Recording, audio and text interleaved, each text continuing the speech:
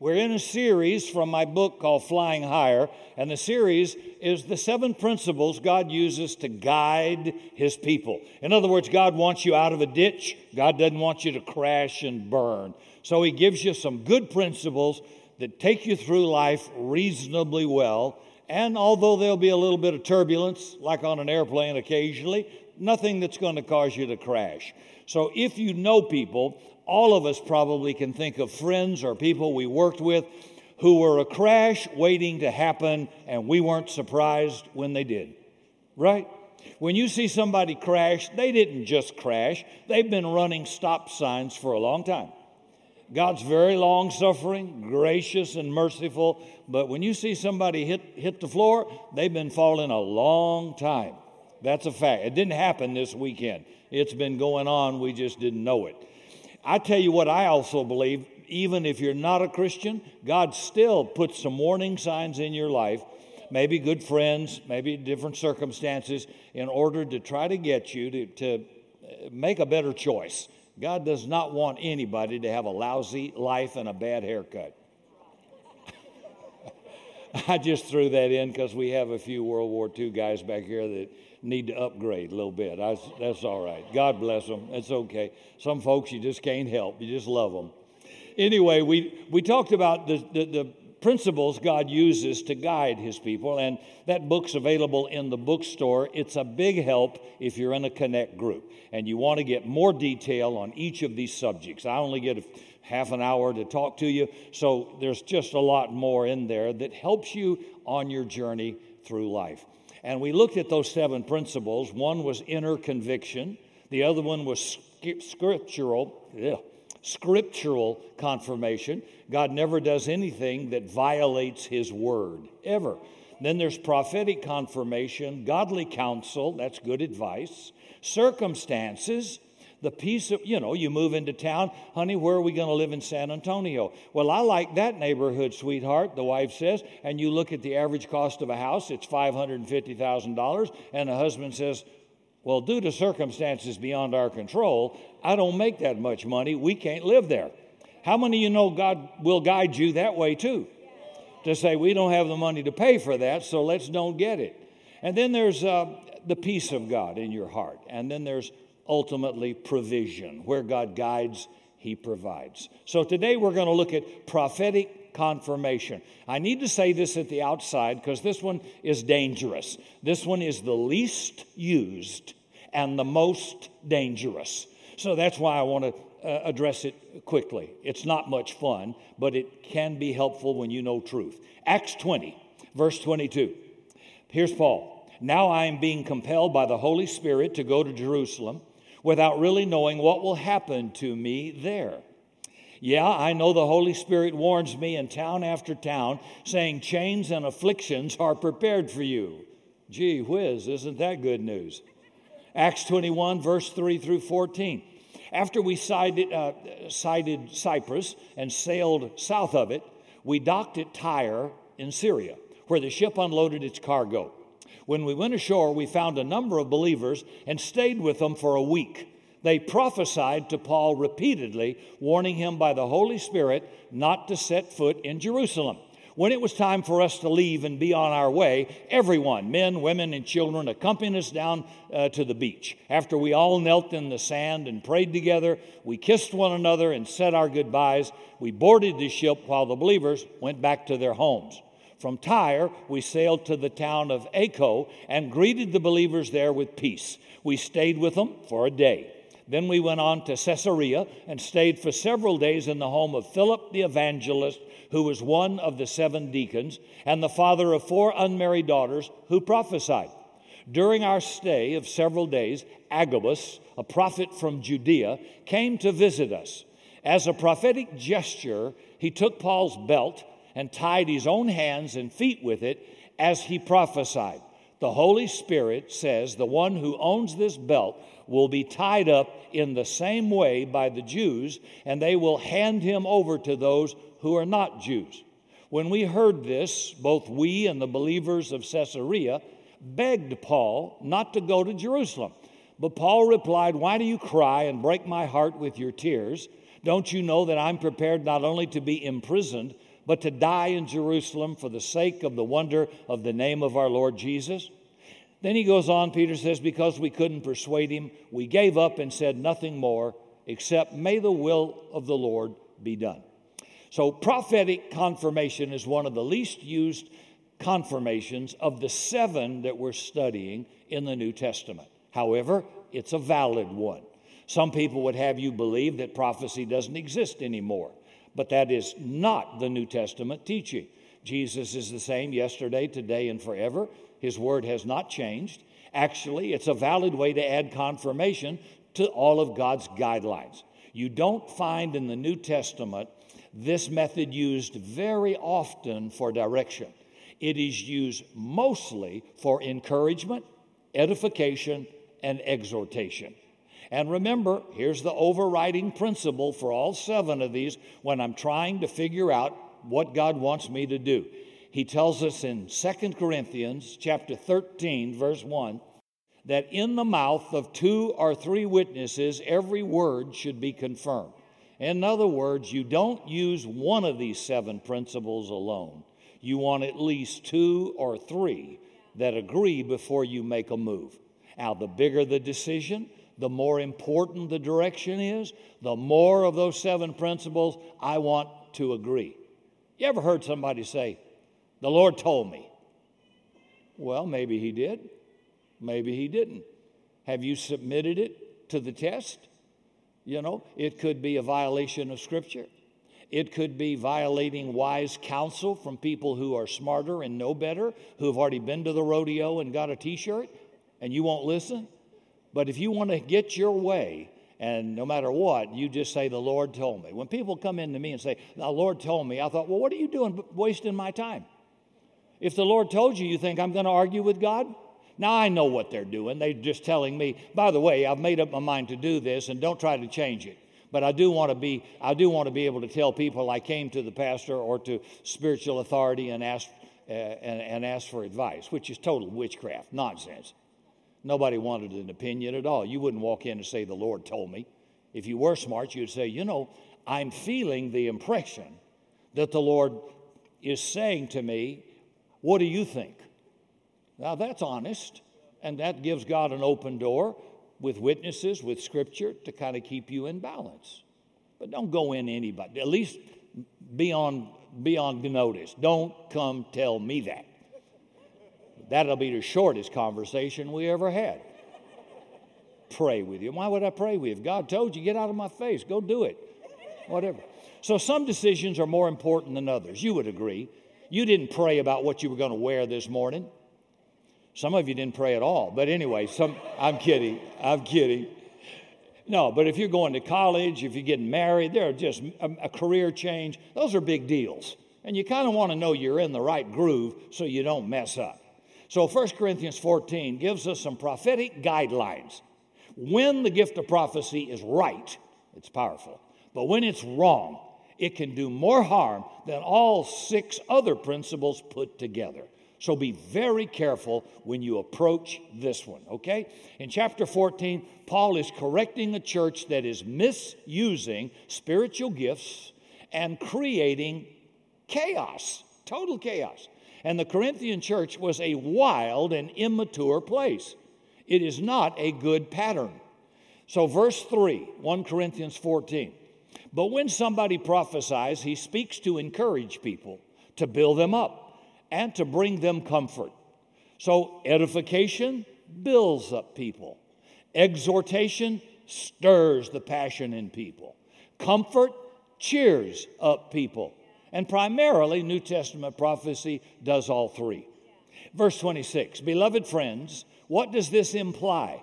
When you conduct your meetings, you should always let everything be done to build up the church family. Whether you share a song of praise, a teaching, a revelation, a tongue, an interpretation, let each one contribute what strengthens others. Everything in God is redemptive. It should always build up the church. Show me something that's tearing people down, hurting people, driving people to despair, and that is not being energized by the Holy Spirit. The Holy Spirit is always going to come to comfort and edify. The end result of all legitimate New Testament prophecy is basically comfort. And I think that's why the Holy Spirit is called the Comforter. Prophecy, like other gifts, has to be supervised. It needs some guidelines. So verse 29 of 1 Corinthians 14 says, the same with prophecy. Let 2 or 3 prophets prophesy, and let the other prophets carefully evaluate and discern what is being said. So notice there's liberty, but there's a limitation. There's freedom, but there's structure. All prophecy should be judged. You're not judging the prophet, you're judging the word he speaks. Is it scriptural? Let me pause. David Koresh, the Branch Davidians, the prophet, who challenged him? Who challenged the word he was telling people that he was the Messiah and his interpretation of Scripture, and people blindly followed without checking anything? How about Heaven's Gate? You think I could convince you prophetically that if you'll eat poison tapioca, put a blanket over your head, lay down on a bunk bed in San Diego, that we're going up to a flying saucer that's hiding behind a comet? Well, they did. Jim Jones, nobody checked out that word. Nobody used the guidelines. And they all went in the ditch, tragically. So there is not a person who claims to be a prophet whose word is not to be judged. I don't care who you are. You judge that word. Get mature people to judge it. And you can get really goofy on this, which is why we try to keep the order of it. When in the New Testament, they had small groups. They knew everybody. The Bible says, know them that labor among you. You don't just walk into an assembly where you're not a member, where you haven't been proven by the leadership of that church and made known. It says they got to be known. They have some intimate relationship with you. Be known. Let those who labor among you be known. So if you jump up, you're out of order. That's totally out of order. Nobody knows you, but if you come to the headship or to authority in a meeting or group and said, I believe the Lord's put a word in my heart, and they ask you, well, would you share with me what you think the Lord is saying?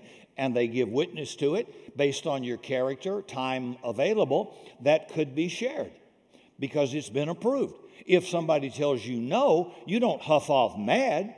You did what you're supposed to do. You acted under authority. That's all you can do. So if anybody's to blame, it would be those in leadership. Okay? I've been in this a lot. I've seen circuses, wild stuff. We're not going to have that. And the bigger the crowd, the more chance it gets chaotic. That's why I am a conservative charismatic. We kept our brain, and we're not going to go goofy. And we want to help people. We don't want to get into weird, wild, unscriptural areas that are mystical and unsupported by Scripture. I don't even want to waste my time. If you want to build a good life, then you build it on these solid principles, and you'll never go far astray. Most of the trouble from the Kansas City prophets got into several years ago was the result of nobody judging the prophecy. And because of that failure, it bred confusion.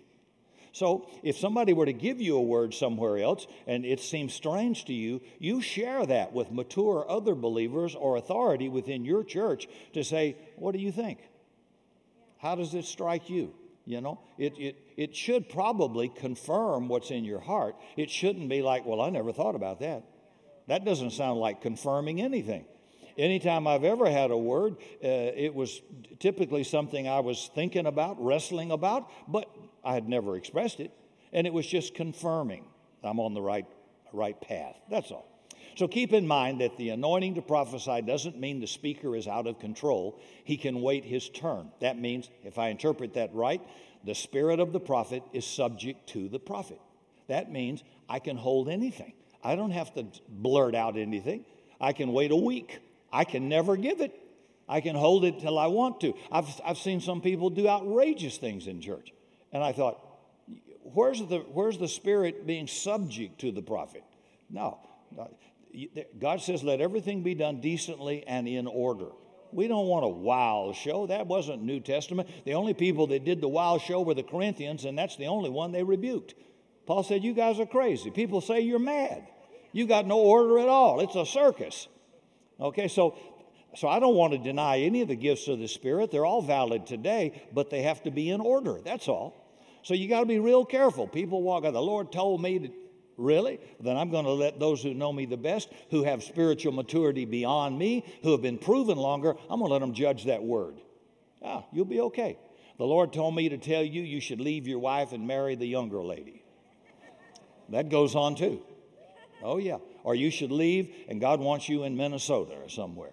Well, he might, but let's judge it. Let's get a few more facts, like wise counsel. Does it violate any scripture? Is there provision? These are all valid questions God uses to give you a good rein on what you're about to do. Verse 33, 1 Corinthians 14. For God is not the God of confusion, as he's the God of peace, harmony, as is the pattern in all churches of God and all the holy believers. So if you're in confusion, there's no peace in your heart. Some prophecies bring confusion, but if it's from God, it won't confuse. One well-known prophet told people to drive evil spirits from their homes by flushing Drano down every toilet. Are you kidding me? That will bring reproach and confusion. It's no wonder people be afraid of going to a church.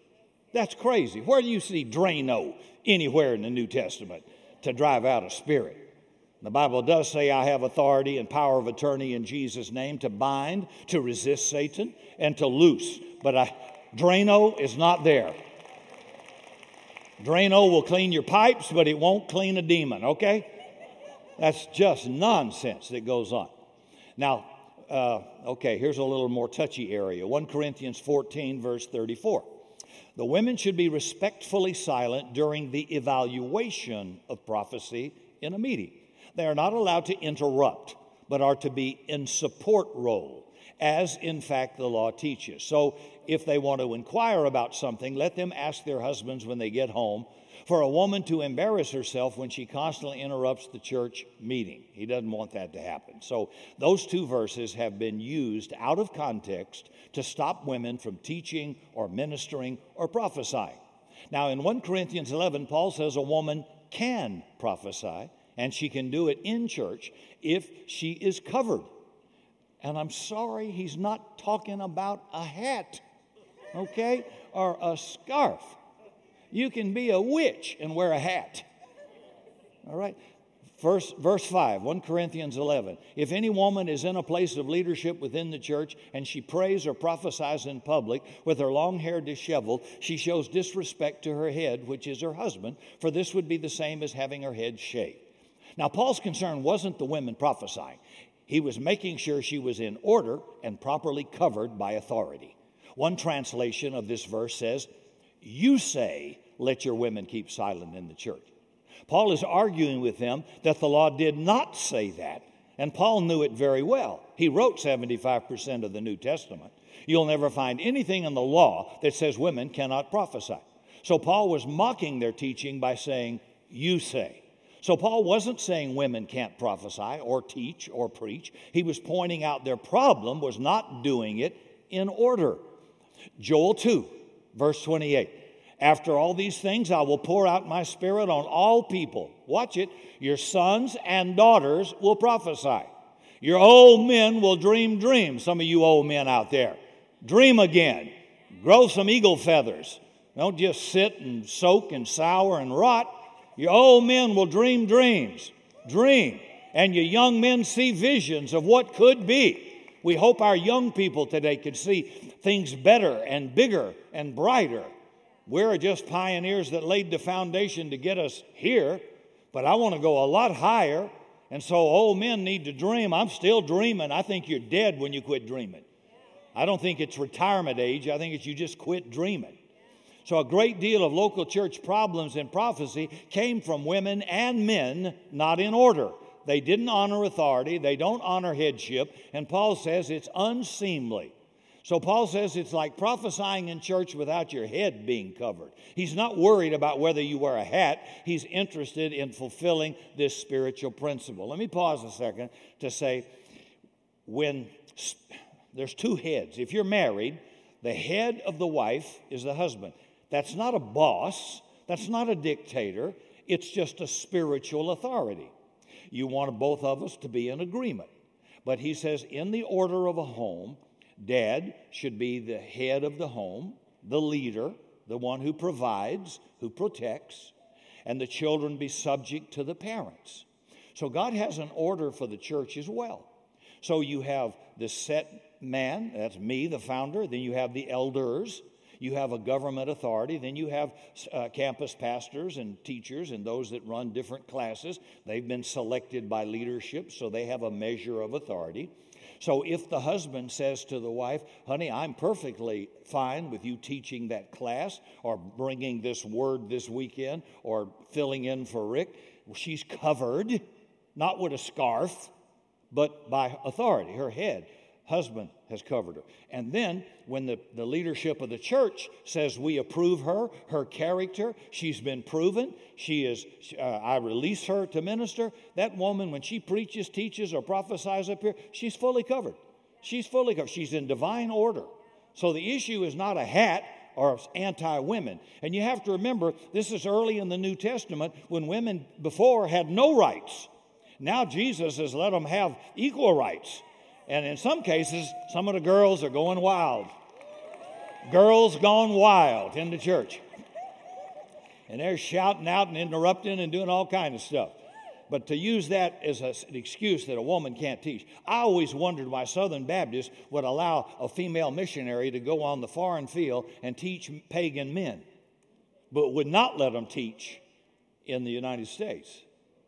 Hypocrite, don't know how to do the Bible. That's silly. No, a woman can teach or preach or do anything as long as she's covered. Her husband's in agreement. Spiritual authority's in agreement. That woman is good as gold. That's right. And if you felt like the Lord had a word, then you come to the authorities. You don't get up and shout it. You come and submit it.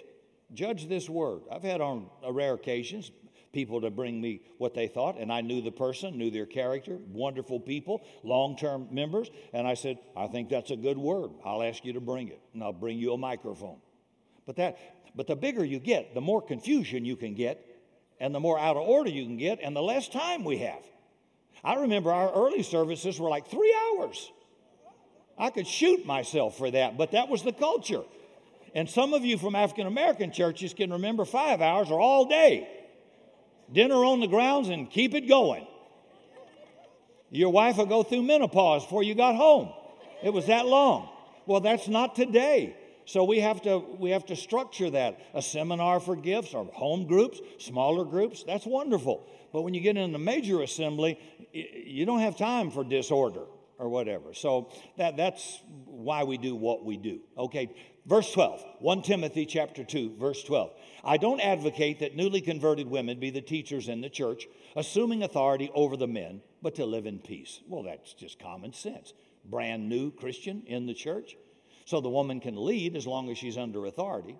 And we got plenty of women in the church that lead, make decisions, and who do great things for the Lord. And I'm thrilled because they are submitting to their husbands and to pastoral authority. And if you don't have a husband, but you're submitted to the spiritual authority of the church, you're covered. You're good as gold. Verse 31, 1 Corinthians 14. For you can all prophesy in an environment where all present can be instructed, encouraged, and strengthened. So it doesn't matter who does it, man or woman, but you better do it in divine order. That's all. See, women are not second-class citizens in the kingdom of God. That is the same spirit of superiority that's in the world, that is racially prejudiced and sexually prejudiced, but there is order and authority in the kingdom. You got to remember, there is order. If I came to your home, I don't care what it is, it's going to have some order in it. If you came out of a military home, it's got order in it. You may not even like them, but there's a way you can behave in one person's home you can't behave in another person's home. So even if I visited another church, I have no right to interrupt or to impose my word or will on that church without the permission of the spiritual authority of that church. Know them that labor among you. They don't know me. I just walked in. I have no responsibility there. I have been given no authority. Shut up, Rick, and ask permission. That's how it works. Charismatics are wild. That's why a lot of people are scared of the Holy Spirit, because they've seen a few people who are filled with the Holy Spirit act like crazy people. And God's want to say, I didn't do that. I didn't do that. I'm not the author of confusion. Somebody's out of order. So if it violates Scripture, if it violates wise counsel, if it violates the inner conviction of the Holy Spirit, I mean, just those three alone right there, done. Not true. Is that okay? Is that help? This is not a fun one for me to do, okay? Jezebel always thinks she's more spiritual than anybody in leadership, and she's always married to an Ahab. You cannot have a Jezebel unless you have a weak man. And weak men in the Bible, this is not being macho crud. It's just in the Bible, the man was to be the protector and the leader and the provider. And weak men were a sin and an affront to God. Listen to Isaiah 3, verse 12. God hates weak men being ruled over by strong women. He doesn't hate strong women. He's got lots of them. He hates weak men. Listen to Isaiah 3, verse 12. Childish leaders oppress my people, and women rule over them. Oh, my people, your leaders misled you. They sent you down the wrong road. Men who won't lead, women who won't follow. That's out of order. So it's a strong controlling spirit of witchcraft. By the way, a spirit of Jezebel can be in a man as well as a woman. It's interesting, nobody names their kids Jezebel or Ahab. Have you ever noticed that? Yeah, nobody. Verse 40, 1 Corinthians 14. But be sure that everything is done decently and in order. Now, there are other kinds of prophecy besides exhortation, edification, and comfort. There's directional prophecies. Not much in the New Testament. 1 Samuel 10, Samuel told Saul where to go, what to expect when he got there. There's conferral prophecy. That's in 1 Timothy 4, verse 14. Do not neglect the spiritual gift you received through the prophecy spoken over you, Tim, when the elders of the church laid their hands upon you. They conferred a gift to this person. Then there's correctional prophecy. Prophetic rebuke. There is judgment prophecy. Again, this is very rare in the New Testament, but Acts 5 is one example. Peter talking to Ananias and Sapphira, in a moment you'll be dead. How'd you like to get one of those prophecies? And they died dead, graveyard dead, as we used to say in South Carolina, dead. But that'll get your attention. That'll sure get the attention of the church in a moment. But the problem with prophecy is it's dangerous when it's unchecked. However, it is a valid method of confirmation.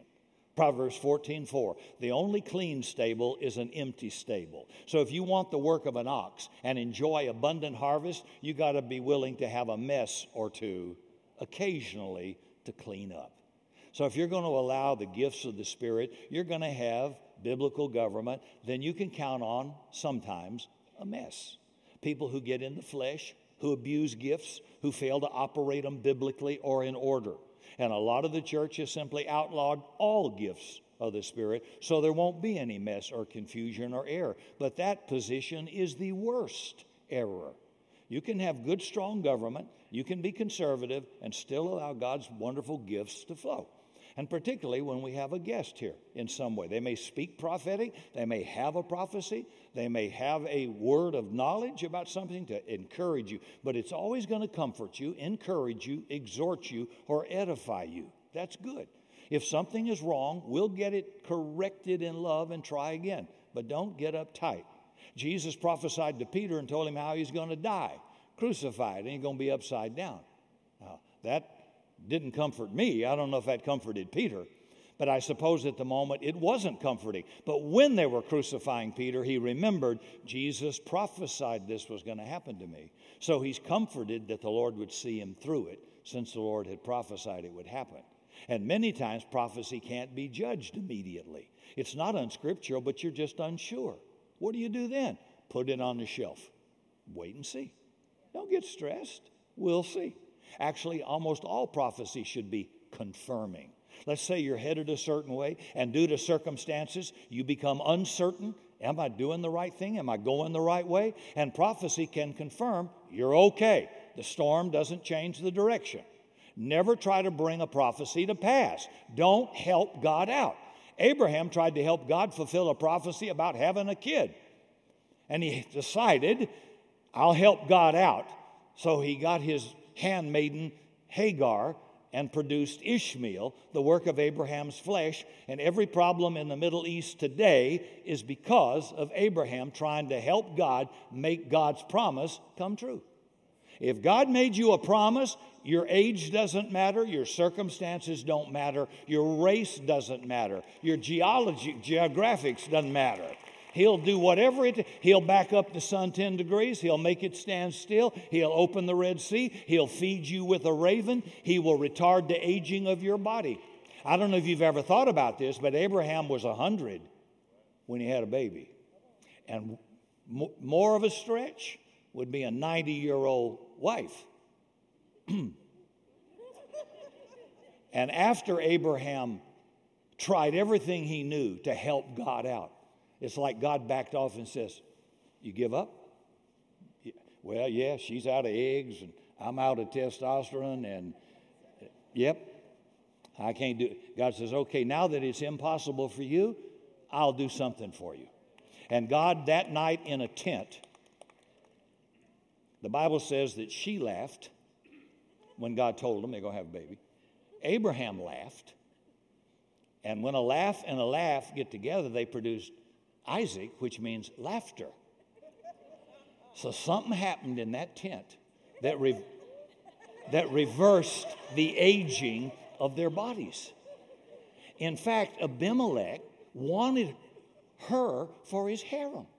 What man not on drugs wants a 90-year-old woman for his harem? God did something supernatural. I'm thinking, Henry, give me a double shot of that. I don't know what Abraham's smoking, but I'll have some, Lord. Touch me. How many of you girls would like a 30-year decrease? Yeah. Wouldn't that be something, guys? I mean, but it did happen. It's not a doctrine, but God can do anything. And I'm just saying the key here is don't help God out. God doesn't need your help. You just trust him, and he's not moved by time or age or circumstances or who's in the government. If God made a promise, God will bring it to pass. It's that simple. Jeremiah 23, verse 21 and 22 says, I have not sent these prophets, yet they run around claiming to speak for me. I have given them no message, yet they go on prophesying. If they had stood before me and listened to me, they would have spoken my words, and they would have turned my people from their evil ways and deeds. See, but they didn't. So prophecies need correction as well at people who are in wickedness. Ezekiel chapter 14, verse 1 through 10, speaks of God causing the prophets to give a false answer to people who want not to do God's will, but their own selfish desire. So God says, okay, if that's what you want to hear, I'll give it to you. And he'll put a lying spirit in the mouth of those prophets. Boy, I don't want that. You know, the Bible says if any man will do his will, that's the key. He shall know. I promise you this. If you will do what God shows you to do and he makes it clear to you, you'll always come out okay. You will. He will get to you somehow. Even if we're thick-headed, even if we've been mistaught, he will get the word to you the right way. God is not limited like we are, okay? I remember a story of William Branham. He had this incredible word of knowledge gift and healing. This is back primarily in the 40s and early 50s. And I need to say this. When God gives you a gift, he's not validating the container. He's validating the gift. And a gift is not something you earn, which means I am so approved because I have this wonderful gift, especially a supernatural gift as powerful as that. But he was uneducated, illiterate, had terrible doctrine, but he had a powerful gift. Never lift that container on a pedestal. I can honor the gift, but not the character of the person it's in. There are people with lousy character, bad doctrine that have a gift. And they can manipulate others with it, use it improperly, but still, it's a gift. Have you ever had a gift? Did anybody ever give anybody anything in here ever? You didn't do anything for it. Somebody paid for it and gave it to you. Well, when God gives a spiritual gift, it's not a merit badge. You didn't earn it. It's just a gift. And he had this powerful word of knowledge. Two guys come up to expose him as a false prophet. One would pretend to have cancer, and if Branham attempted to pray for him, the other guy was going to scream fraud. When Branham approached the guy, he backed away and said, I see you and another man in a room conspiring with this man who's seated right over here to ridicule me and the gift that God has given me. And the word of the Lord to you is, the disease you have falsely said you had, you now have it. And the man died in 6 months with cancer. I used to have headlines from the newspapers I gave to John Wimber at Fuller Theological Seminary that relatives who followed Branham in the 40s and 50s saved all the headlines from newspapers around the country. And I gave them to him for a historical reference. Again, it didn't validate Branham. It just validated a powerful gift that he had. Never make fun of the Holy Spirit. It can be real serious. Real prophets do give direction. They can rebuke. They do bring judgment. And when they don't, it's usually because they're into charismatic witchcraft, trying to manipulate somebody and bring them under your control to get them to do what you want them to do. Manipulation through prophecy is very common in the body of Christ.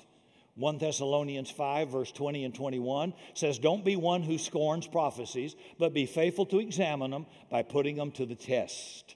And afterward, hold tight to what is proven to be right. So he's telling you, examine it, test it, put it to this test with these principles. And then if it's right, you hold on to it. If it's wrong, you discard it. Why do restaurants put up a sign, no shirt, no shoes, no service? Because people go in that way. Why did Paul write, despise not prophesying? Because it's easy to despise when you see so much abuse. But he's saying, don't do that. So Paul says, hold fast to the good, let go of the part that's flesh. It's like drinking water from a hose. The water tastes like the hose. Prophecy comes through an imperfect vessel. So instead of despising it and throwing the entire thing out, learn how to prove all things and hold fast good. Real prophecy reveals the heart, and it awaits a future season at times to confirm.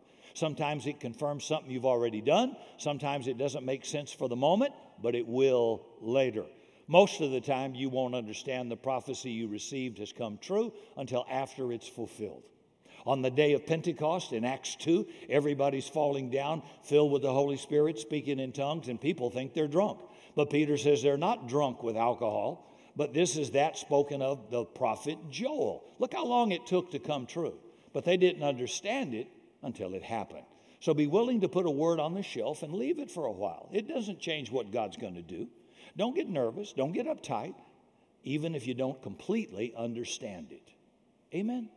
So all I'm saying to you is prophecy has to be judged. That's all. Don't run off with a word until you've examined it and checked it.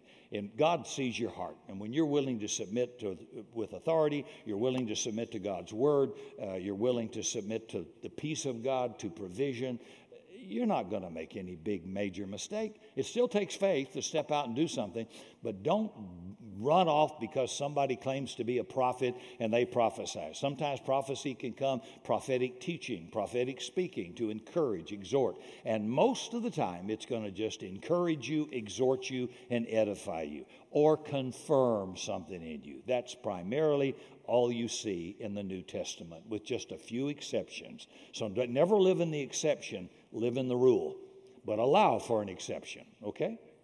Because I don't want you to get hurt. I don't want you to get misled, because religion gets as many goofy people in it as any other mess that goes on. But if you'll stay with God's word and you'll stay with a good heart, I want to do what you want me to do, not just my will, but thy will be done. You're going to be okay. God's got a good plan. Amen. For more information on Summit Christian Center, visit summitsa.com.